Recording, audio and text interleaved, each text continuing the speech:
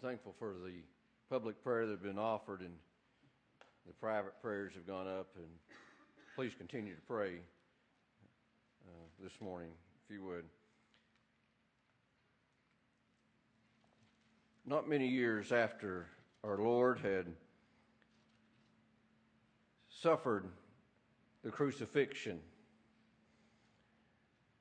and risen from the dead, and then appeared to many, and then after that number of days, he went back to heaven to be with the Father there, and where he is still at this time. And after that great day of triumph, after that wonderful time where we saw the marvelous power of God himself, God here on earth in human form, the miracles that he did, topped off by the resurrection from the dead, many had come to the church.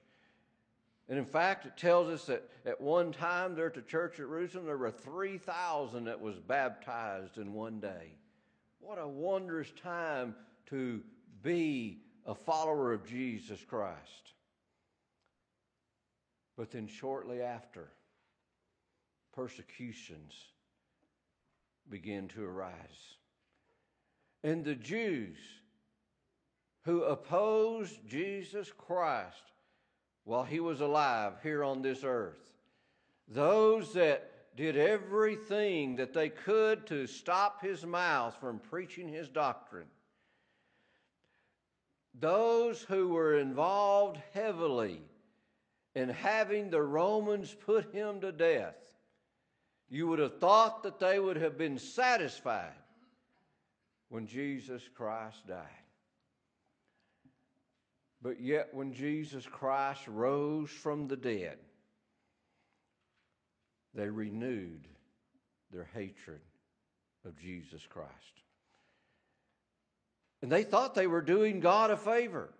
They didn't see Jesus Christ as God come in the flesh. In fact, the Savior tells us that. They thought if they could kill everybody that followed Jesus Christ, to claim to love Christ, that the world would be better off and God would be happy. And amongst the group of these zealous Jews was a man by the name of Saul of Tarsus. And Saul of Tarsus had more zeal than anybody else amongst the Jews. And he had great knowledge. And in the world's eyes, he was destined for greatness in Judaism, in the Jews' religion. He had no peers. He was well thought of. And Saul was caught up in the Jews' frenzy against Jesus Christ. And so he began the process of persecuting Christians. He would go and have them arrested and try to get them to recant and to deny Jesus Christ. If needed to, he would rip them from their families and throw them into prison.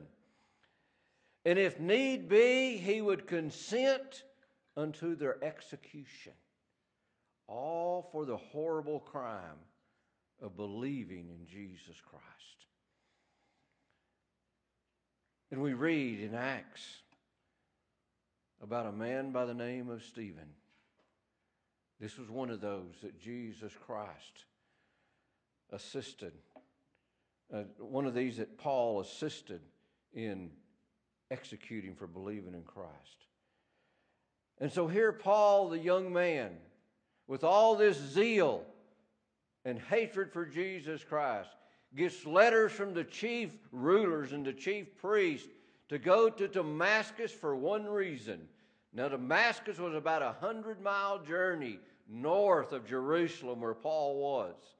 And he got these letters of approval to all the authorities there to go into Damascus and find Christians and stop them from serving Christ. If it meant imprison them, that's what he was willing to do. If it meant persecuting and torturing them, executing them, he was fine with that. He was on a mission to exterminate Christianity. And we know what happened to Saul of Tarsus on that road to Damascus, because the Lord himself appeared to Paul. There on that road, the Lord appeared and stopped him in his tracks. And Paul, from that moment, that bright shining light and the voice that came down from heaven, the Lord speaking to him, from that point, it was as if Paul had scales on his eyes and he could not see. And he made it to Damascus all right, but he had to be led there by his hand because he couldn't see. And so Paul arrived in Damascus, and he was sitting there, and there was a disciple of Christ there in Damascus by the name of Ananias.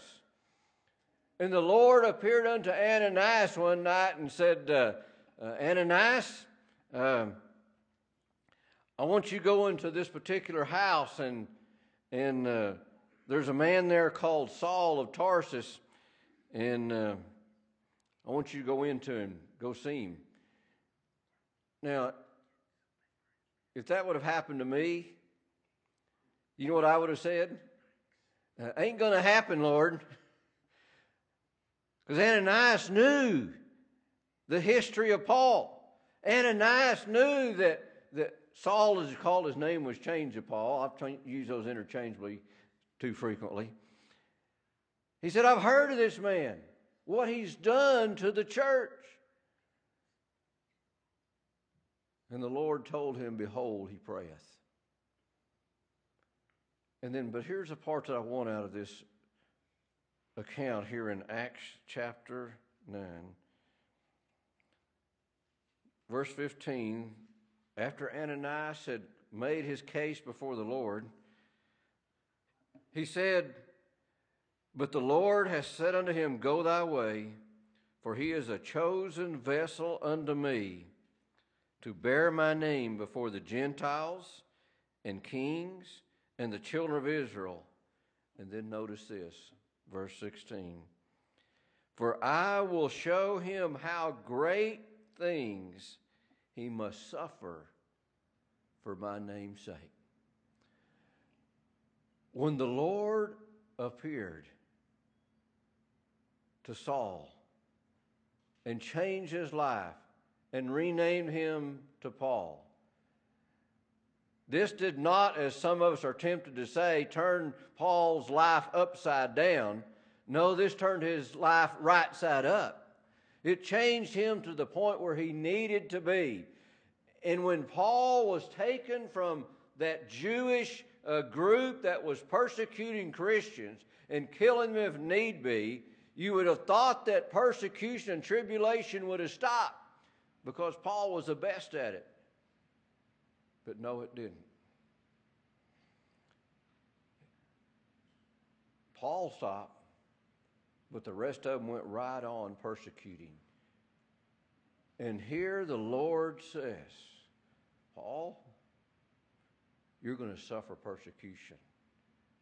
You're going to suffer tribulation. Why is Paul going to suffer all of those things? Because he now believed in Jesus Christ. Do you realize that the world that we live in today hates Jesus Christ? And if you put your trust in Christ, it'll hate you too. Now, let's follow Paul's life a little bit.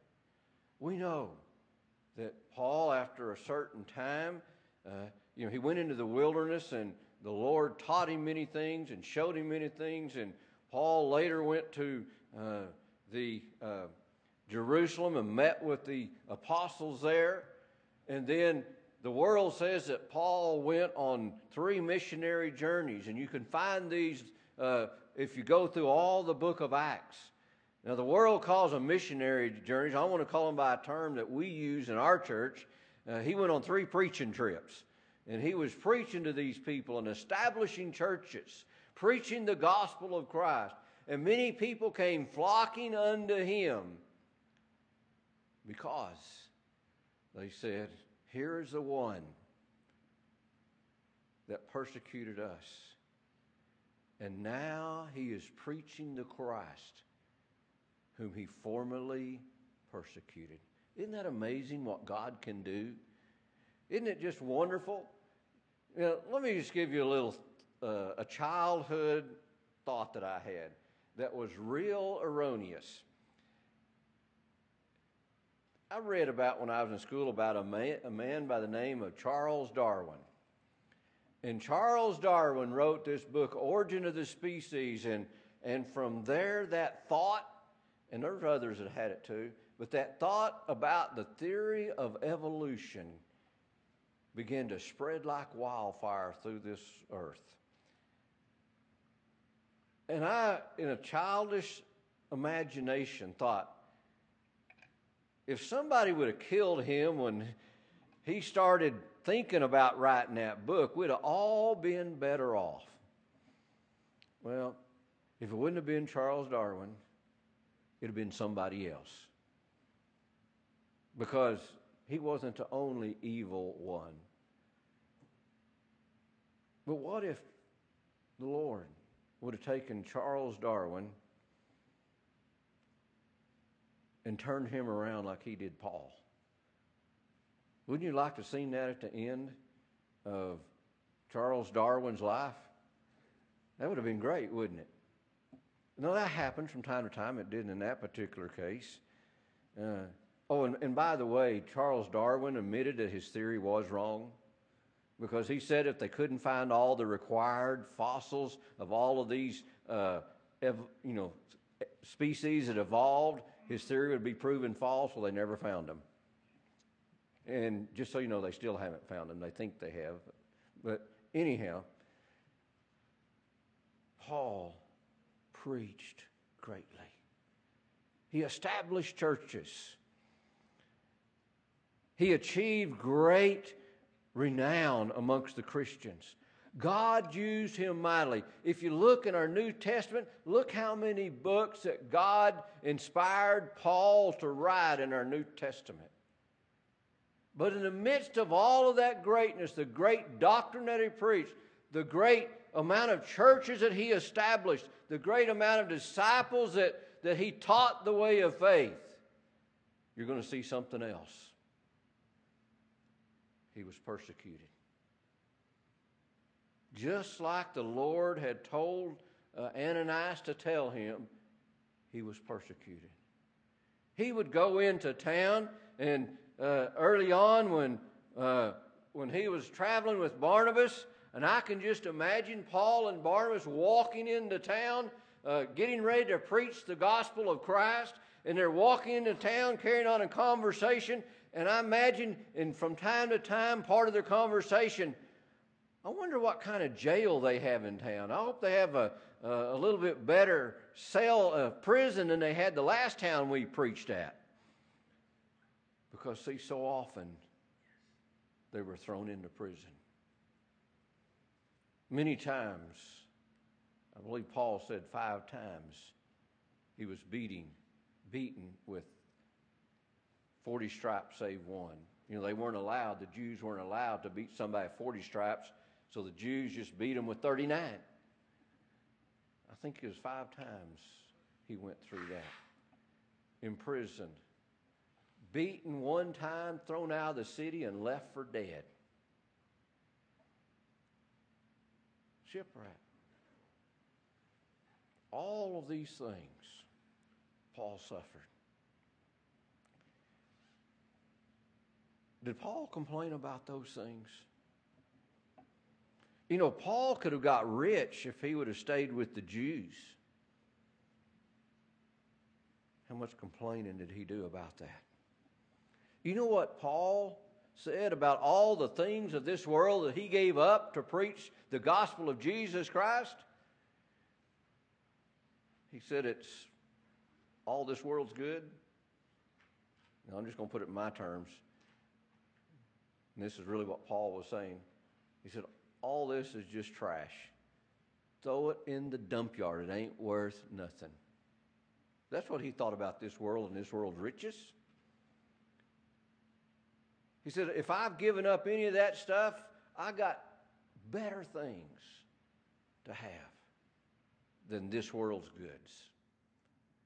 So you see, the persecution and trials didn't bother Paul at all. And you remember the time even when Paul and Barnabas were thrown into the prison and their feet were put in stocks and their hands put in stocks.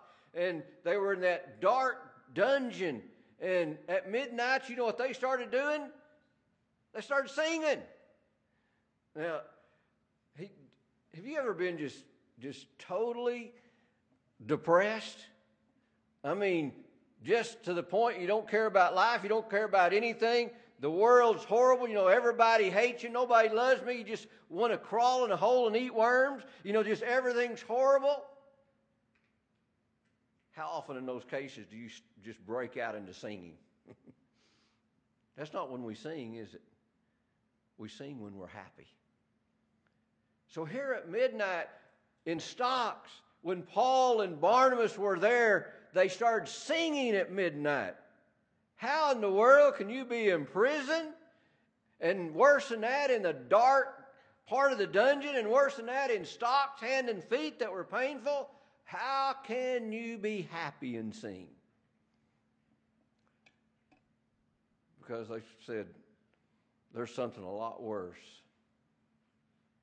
than the prisons of this world. You know that old song that says, and prisons would palaces prove if Jesus Christ my Lord is there. How true is that? Those persecutions didn't bother Paul because he was preaching the truth. He had seen the Lord and he was preaching the truth. He was preaching the gospel and he was rejoicing in that. I mean, you look at Paul. For somebody that would go through what he went through and be happy about it, he loved the Lord, didn't he? Shouldn't we show our love to the Lord with that same zeal that Paul had? Now, all of Paul's ministry, great things happened. Great blessings. Yes, there were the persecutions. But that didn't bother Paul. He just kept on preaching. Kept on preaching Christ. But I want us now to get to the end of Paul's life.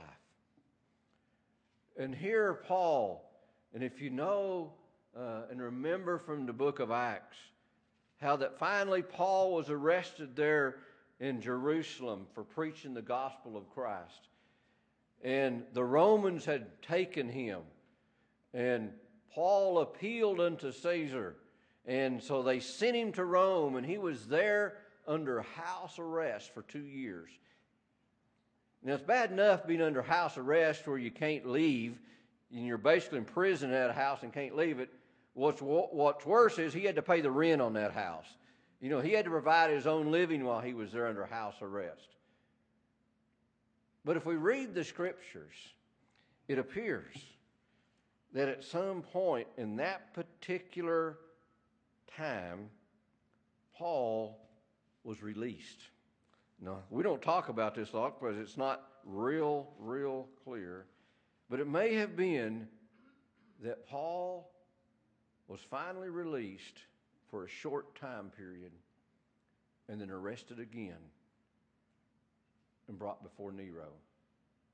And historians believe this, and many historians believe that the reason that Paul was arrested this second time is because the Roman Emperor Nero hated Christians. How much did he hate Christians? You know one of the things that Nero liked to do? He liked to take Christians that he had arrested and dip them in a cauldron of oil and then hang them on a pole in his garden and then light them so he could have lights while he was sitting in his garden at night. Now that's wicked and cruel, isn't it? And Nero wanted to rebuild the city of Rome. He wanted to get rid of the old parts of Rome and rebuild them. And many historians believe that Nero set Rome on fire to help out his urban renewal project. But whatever the case, whether he did or not, and it doesn't make a bit of difference, he blamed the Christians for it. And so historians have said that it was during this time that Nero was blaming the Christians for burning down Rome that he started a great persecution against them. And now Paul was arrested once again. And Paul, while he was in prison, wrote letters to churches and to individual preachers. And the best that we can tell, the last letter he wrote, we have in our Bible as 2 Timothy. Let's go to 2 Timothy for just a few minutes. If you look in 2 Timothy chapter 2, verse 9, Paul says, "Wherein I suffer trouble as an evildoer, even unto bonds." Now, I read that verse because that's kind of what I'm hanging on to when I say that Paul had been moved from that house arrest and now he was under arrest in a different manner. So he was in bonds as an evildoer, not as just someone that preached Christ, but as an evildoer. I believe he's probably referring to being accused of taking part in the burning of Rome. And Paul says, now we come down here to chapter 4 of 2 Timothy. I want you to think about this.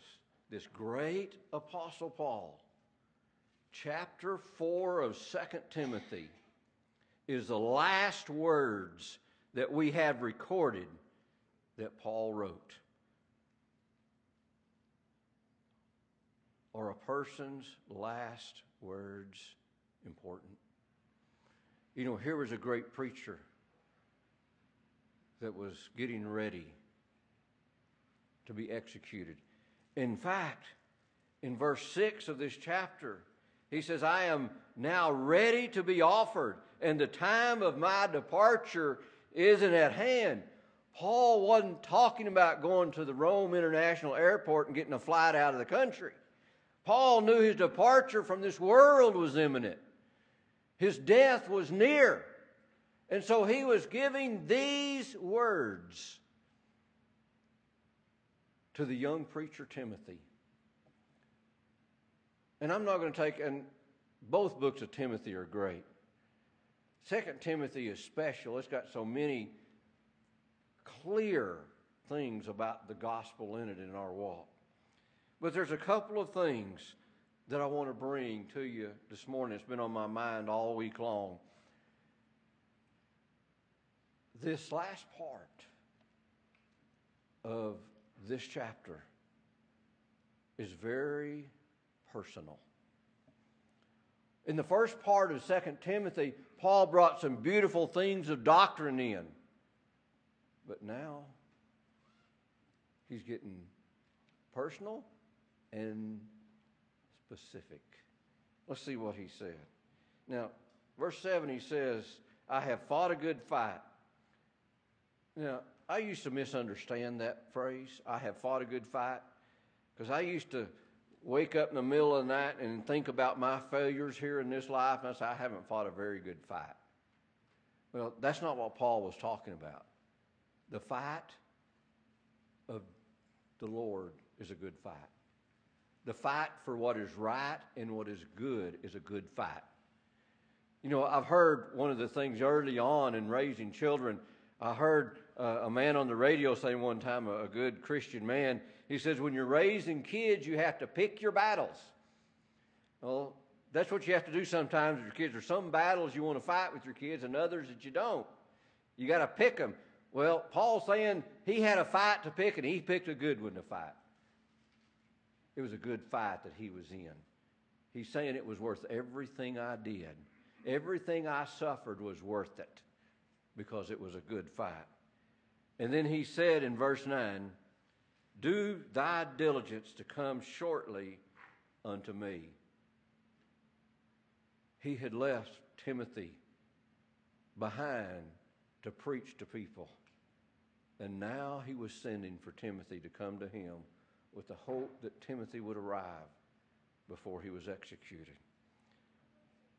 And then notice verse 10. For Demas hath forsaken me. Now, some of Paul's other letters, he spoke of Demas in a positive light. He spoke of Demas as being with him there and Demas extending his greetings to other Christians. So here was Demas that was working right alongside Paul and preaching the gospel and walking in a righteous manner, being strong church members. But now he says Demas has forsaken him. Now that's sad, isn't it? But you know what's even sadder? Look at the reason why that Demas forsook him. Demas has forsaken me, having loved this present world.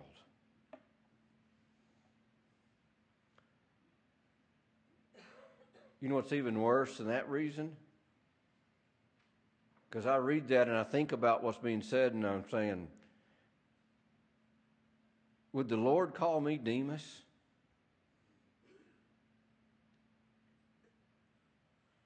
Do we need to consider in our lives today,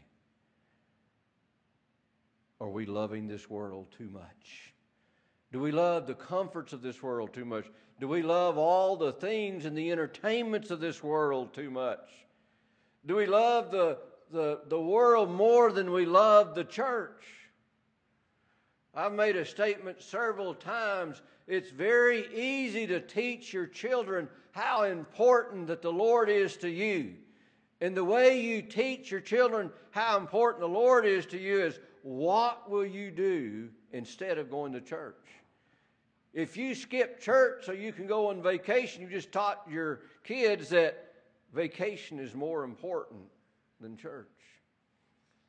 If you skip church to go to work, and I realize some of us have to work on rare occasions on a Sunday, but if you continually skip church to go to work, you're teaching your children work is more important than the Lord. I know many people that will skip church to go play golf on Sunday morning. You know what they're teaching their children? Golf is more important than the Lord. Y'all get an idea and the point where I'm getting? Is anybody feeling guilty yet? You don't have to raise your hand. If you don't feel guilty, you're lying. So, we'll talk about that later. Now, Demas has forsaken me, loved the present world. And he said, Christians to Galatia. We don't know why Christians went to Galatia. He may have been preaching, but he may have forsaken the world like Demas. We don't know. It doesn't make a difference. If it did make a difference, the Lord would have told us. And he said, Titus, another preacher, Titus, to Dalmatia. We have evidence, and Titus was a good, solid preacher. He wasn't forsaking Paul. He had just left Paul. Verse 11. Only Luke is with me. Only Luke is with me. This is the beloved physician, the author of the book of Luke, the author of the book of Acts. Only Luke, a constant companion of Paul, was still with him. By him using that term only, you know what I think Paul was saying? I'm lonely. I'm by myself. Now I have a reason for making that statement. We'll get to it in just a moment, Lord willing. But let's continue on in this verse. He says, take Mark. Take Mark and bring him with thee. You remember Mark? Now, this isn't the Mark that's on the gospel according to Mark. This Mark is talking about John Mark. This was the nephew of Barnabas. And if you remember, John Mark went with Paul and Barnabas on one of their preaching trips, and it got to a certain point, and John Mark said, nope, I ain't going no further. Oh, this isn't King James, but it's in here but stated different. I'm going to give you my version of it. John Mark says, I ain't going no further. I'm not cut out for this type of stuff. This is too dangerous. We're not getting to eat supper. We get tired. We're having to walk 12 hours a day. We don't know what it was. But John Mark turned back. Perhaps he loved the world too much. And then later when Paul and Barnabas, this is in Acts chapter 15, later when Paul and Barnabas got ready to go on another preaching trip, Barnabas says, let's take John Mark with us. Paul said, no. And there was such a disagreement by these two preachers that had suffered so much together, preached the gospel together. There was so much of a division amongst them over John Mark that they separated and never traveled together again. That's when Paul started taking Silas with him on his preaching trips. Must have been pretty serious, huh? Paul must have really not wanted John Mark along if he was willing to suffer the separation with his good friend Barnabas. But now, at the end of Paul's life, when he's alone, what does he do? As he's writing this letter to Timothy, he says, bring Mark. Bring Mark. But then notice what he says. Take Mark and bring him with thee, for he is profitable to me for the ministry. Now, I get happy when I read that. I get real happy when I read that. You know why? Because it's telling me that whatever the problem was with John Mark, whether he had developed a love for the world, whether he was lazy, whether he wasn't willing to suffer persecutions, whatever the problem may have been, the Lord fixed it. And now he was profitable, not only to Paul, but profitable for the ministry. And I get happy when I read that. Not only because I rejoice in this biblical case, but I rejoice in that fact that God can take you and He can take me, even if we've made mistakes, even if we've really messed up in this life, even if we haven't served the Lord like we ought to and haven't went to the work, God can fix us and we can still be profitable to the Lord and profitable for the ministry. So if you're sitting out there saying, you don't know what I've done, no, but God does and He can fix it. It's never too late for one of God's children to walk in a godly path. He says in verse 12, and Tychicus I have sent to Ephesus. The cloak that I left at Troas with Carpus, when thou comest, bring with thee. Paul, if we read the rest of it, and I'm not going to, but Paul thought that he might still be alive by the time winter got there. He says, bring my coat. That's kind of hard for us to imagine in today's society, isn't it? I can go look in my closet and I've got 4 or 5 coats in there, and I can go to another closet and I can find 4 or 5 coats, and I've got one in my car. And it's hard for us to imagine that he didn't have a coat. But he said, bring it. And he says, and the books. I've loved books all my life. I've read that. Growing up, that was my main friend, was my books. And, Whenever my bride and I move, I start packing up my books. I can almost fill up a whole moving truck with the books that I have on hand. I love books. Paul must have loved books. He said, bring the books. But then notice what Paul says. And the books, but especially the parchments. You know what he's talking about? The Scriptures. Especially. He's saying that's way more important than the books in this Lord. Now, I want to be careful in verse 14. Now, I want to change the way that I normally talk about verse 14. Now, no, okay. No, I won't. I'll just make everybody mad, or some people. Notice what he says. Alexander the coppersmith did me much evil. This wasn't the first time that Paul mentioned Alexander. He mentioned him back over in 1 Timothy chapter 1, verse 20, about how evil he was. Now, I have always made the statement, Paul is pointing out and calling by name somebody, and I've always said, I sure am glad my name's not Alexander. But if your name's Alexander, you're not the one Paul was talking about. But if you're doing evil to the Lord, he is talking about you. So he goes on and he says, verse 16, at my first answer, no man stood with me, but all men forsook me. Now, he tells us down in verse 17, the very last of it, he says, I was delivered out of the mouth of the lion. A lot of commentators believe that he's referring to Nero, who was trying to blame Paul and all the other Christians for the burning of Rome. And many people call him the lion, and I don't have a better explanation for it.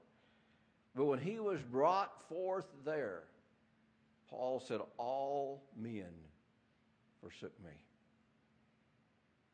It didn't bother Paul to be thrown into jail for preaching. It didn't bother Paul to be beaten half to death. Didn't bother Paul to be tortured and whipped for preaching the gospel. He was fine with that. But now do you notice what's bothering Paul? At first, no man stood with me. Now he prayed for him. He said, I pray, Lord, don't charge it to their account. And then verse 17, Paul's friends, Paul's brethren in the church failed to come to his aid, failed to stand strong with him. Here's what Paul said he had to do. Verse 17, notwithstanding, the Lord stood with me and strengthened me. That's what Paul had. He had the Lord. Have you ever felt that way in your life? Friends forsook you. Family doesn't understand you. Friends in school aren't friends anymore. Co-workers seem distant and just put up with you. You're all alone in this world. Have you ever got to the point where you felt, the Lord's all I got? Now, granted, the Lord's more important than any of those others, isn't he? The Lord is so important to have the Lord on your side. But here in Paul's last words, here I see a little bit of disappointment. A little bit of disappointment because of the falling away. Demas has fallen away because he loved the world. Others refused to go to trial with him, to stand up and say, I'm right with Paul. I believe like Paul. If you're going to kill Paul, kill me too. They forsook him. Now, there's a reason perhaps that all this has been on my mind all week long. Yes, Paul was lonely. He had been forsaken. So what is the lesson in that for you and I this morning? What do we need to take from that? Paul said all he had was the Lord. Well, now I want to turn over to Hebrews chapter 10. Hebrews chapter 10, verse 22. I believe Paul is the writer of the book of Hebrews also. And if you've tried reading the book of Hebrews, you know it can get a little bit complicated. And one of, I think it was Peter, made the statement one time about one of Paul's writings that was hard to understand. I think he was talking about Hebrews. So here's what Paul said in Hebrews years before. Years before he was left alone. Years before that, when he was coming to the end of his days here on life and everybody forsook him. Years before that, what did he say? Verse 22. Let us draw near with a true heart in full assurance of our faith, having our hearts sprinkled from an evil conscience and our bodies washed with pure water. What is Paul saying in this verse? When he says, draw near with a true heart in full assurance, what Paul is saying here is that we need to have confidence in our Lord. We need to have true faith, a true faith that tells us that yes, we are indeed children of God, that Jesus Christ died upon the cross for us, that when we breathe our last here on this life, that when we open our eyes, we're going to be in the presence of the Lord in heaven and be there forever and ever. We need to have that in full confidence. Do you have that confidence this morning? Are you certain of the finished work of Jesus Christ on the cross? I hope you can answer in your heart, yes, Jesus Christ is my Savior. Jesus Christ died upon the cross for me. I had that confidence that no matter what happens in this world, when it's all said and done, I'm going to be with the Lord in heaven forever and ever. Hallelujah. What a wondrous thought is that. If we have that confidence and we draw near unto God, we can ignore everything else in this world, right? Wrong. Because Paul said then in the next verse, verse 23, he says, let us hold fast the profession of our faith without wavering. I trust that there's a book in heaven of God's children. And I trust with all my heart that my name's written in that book, the Lamb's Book of Life. You know, there are some people that have this idea that God can write your name in the Lamb's Book of Life because you're good today, and if you mess up tomorrow, he'll erase it. And then after so many other good works, you know, he might write it back in. I'm glad I don't believe that. God wrote our name. I don't have any other way to express it. God wrote our name in the Lamb's Book of Life with ink. It can't be erased. We're there. We need to stand fast in that belief. It's important to us today, especially today, with all the horrible things going on in the world about us today. We need to stand in faith. You know, there's been a lot of mention made in Christian circles over the last few days of rejoicing. You know, 50 years ago, there were some radicals on the Supreme Court that made a horrible decision. And this week, our Supreme Court fixed that problem. Just like years and years before, the Supreme Court made a bad decision that a person of color was not a human being. They were like livestock. And later on, the Supreme Court fixed that problem. Now, I rejoiced over what happened this week. I'm thankful for that. I'm thankful for the lives that are saved. But that doesn't mean the evil's gone out of this world. And the Supreme Court has a whole bunch of other bad decisions that need to be reversed too. But I'm not going to get into politics. want to get into is the fact that whatever this world has, we've got to stand strong in the faith. He says, let us hold fast the profession of our faith without wavering, for he is faithful that promised. If God promised you to be with you and take care of you and take you to heaven someday, he's going to do it. Now, here's the part I want us to remember today. Here, I think, was the problem that Paul had there and the disappointments Paul had at the end of his ministry as he saw people leaving the church, saw Christians that weren't willing to suffer persecution. And make no mistake about it, Christians are being persecuted in the United States today. You say, well, how can you say that? Because we have to be careful what we say. There's things in the workplace that I can't say without losing my job.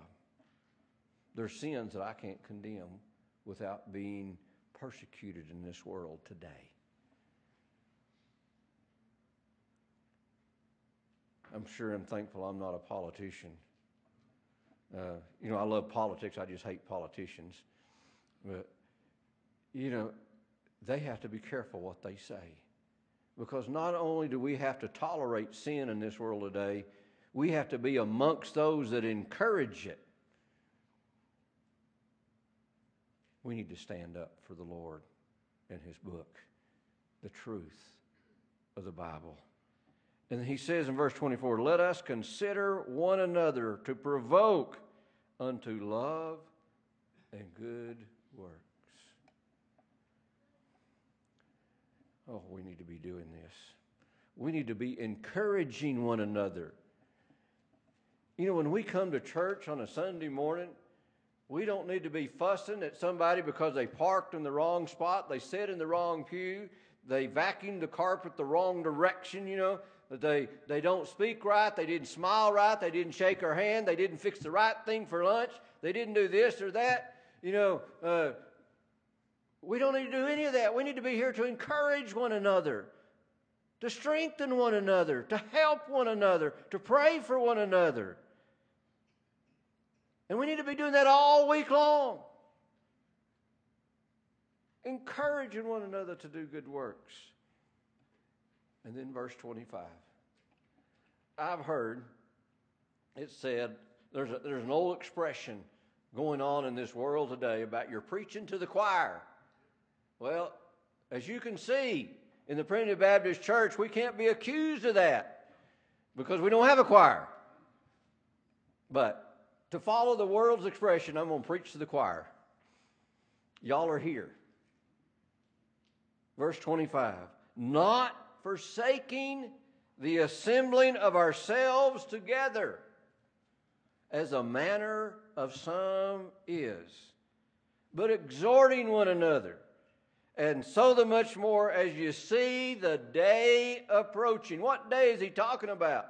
Many people says that's talking about Sunday. As you see Sunday getting closer, we need to be more diligent in praying and encouraging and strengthening one another. Well, I agree with that, but that's not the day he's talking about. Well, some said, well, this is a day of suffering and persecution. Well, it's true. If we're going to go through suffering and persecution, we need to be helping one another, don't we? And strengthening one another. No, what's really been under direct consideration,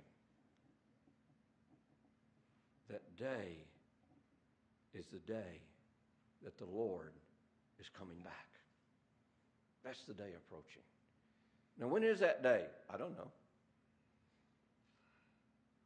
Have no clue. I mean, if you really want to know, I hope it's tomorrow. Actually, I hope it's today. I don't want to have to get up and go to work in the morning. I'd just soon it be now. But whenever it is, if it's tomorrow, if it's 10 years from now, if it's 100 years from now, we have the commandment from the Lord that we are not to forsake the assembling together of the saints. We need to gather together here as often as we can. Why? Why is it important for us to be here? Well, what's our purpose?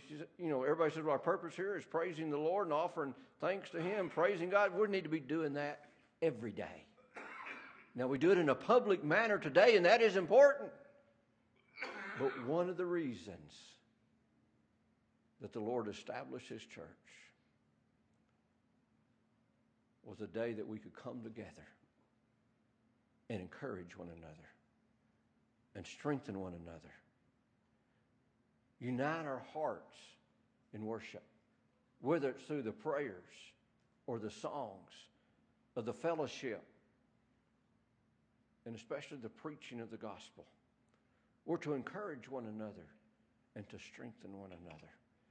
In this day that we live in, it's more important than any other time in the history of our nation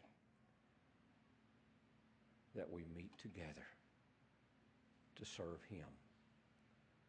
Because we need help, don't we? We need encouragement. We need strength. We're getting bombarded with the world every day, whether it's through coworkers, school friends, the telegarbage, the radio, the internet, the newspaper, whatever it is, we're getting bombarded with evil. We need to be strengthened. We need to strengthen one another, to encourage one another. You know, when I go to church on Sundays, you know what makes me happy? I mean, I'm pretty simple-minded. It doesn't take much to make me happy. You know what makes me happy on Sunday morning? For people to show up. And that's all it takes. And the more the merrier. You know, when we come into church and people come in, especially ones I haven't seen in a long time, I get happy. I rejoice. I am stronger spiritually when a whole bunch of people show up to church and we all rejoice and have a good time of singing and preaching and visiting one another. I get strengthened spiritually. You know, I've been at a few times that I went to church. My bride and I have went to services somewhere, and we were there, and 2 other people were there. Sometimes 3, sometimes 4. You know, it's really easy to get discouraged in those situations. Now, to be honest with you, sometimes I don't blame them. You know, I wouldn't want to hear me either. You know, I've heard cassette tapes. That's pretty discouraging to me. You know, I had an ex-football coach that was a deacon, gave me a tape and said, listen to this so you'll be better. You know, I tried that. It's well, anyhow, let's get away from that. We're encouraging one another. Each one of us here today, whether you realize it or not, is an encouragement to everybody else in this room. We're strengthened. That's what Paul was missing in his last letter. He didn't have his church with him. He was on his own. And he knew he had the Lord, and that's important. But he wanted the people with him. He wanted his brothers and sisters to strengthen him. And he wanted to strengthen them. Oh, may we never be guilty of forsaking the assembling of ourselves together. Let us strengthen one another and help one another. That's what God wants us to do here in this life.